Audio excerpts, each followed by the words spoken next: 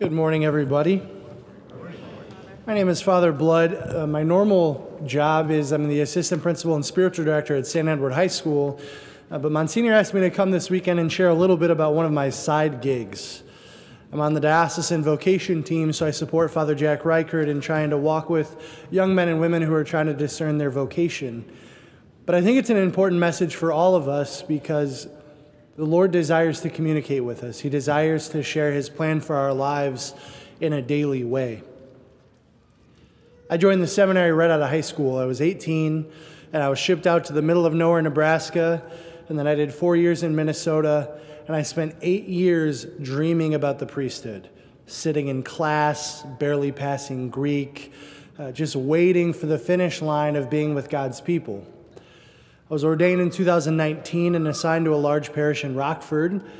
And I talked to my pastor for the first time, and he said, I have 2 weeks of military training this summer, and it's your first 2 weeks, so good luck. Showed up to the parish. We had 9 nursing homes in our boundaries, 2 hospitals, a bunch of masses on the weekends, and I was a very green priest by himself. And I'll tell you, after those 2 weeks, countless individuals who were in my office with struggling marriages or mental health struggles, the sick calls to the bedside of somebody dying. After 2 weeks, I realized I couldn't do it. I didn't have it in me. And I'm so grateful that I hit that crossroads so early in my priesthood, because it's in those moments where you have a decision to make. You either try to grab life by the horns and figure it out yourself, or you're honest that you can't do it. And I couldn't. But it was in that place of vulnerability where I realized God could. Christ has shown us by his life that it's a life laid down that's worth living.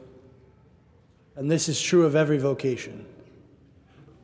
I do prep for young couples who are about to be married, and they tell me about their matching napkins and all the little things they're excited about, and I love it. I don't burst their bubble, but it doesn't take long to realize that he doesn't pick up his towel, ever. That might seem small, but little resentments build up. Same is true, a young family experiences the loss of a job, or a family member gets sick, and you start to realize, I don't have the steam I need to fulfill my vocational call. I have to rely on somebody. Samuel heard the voice of God, but it wasn't until he was coached by Eli that he realized who it was. If I took a poll in this parish and asked, do you want more priests? Everybody wants more priests.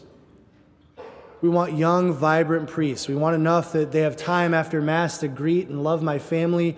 I want enough priests that if my grandma's dying, I can make a phone call and Father will be at the hospital in 3 minutes. We want more priests. But if that's true, you have to start putting some skin in the game. Priests are not hatched out of eggs. In my experience working with the vocation team, there are some families who are very supportive of young men discerning the priesthood. There are a lot of families who say, yeah, I want more priests, but not my son, not my grandson.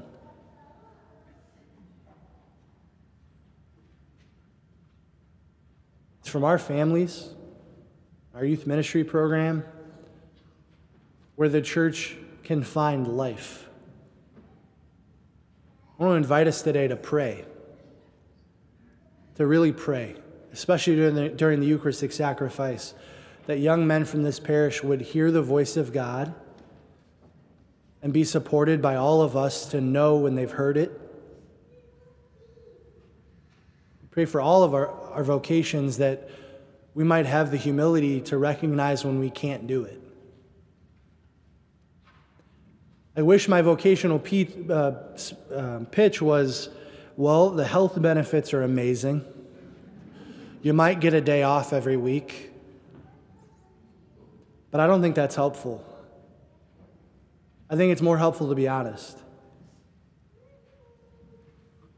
this life lived alone will break you.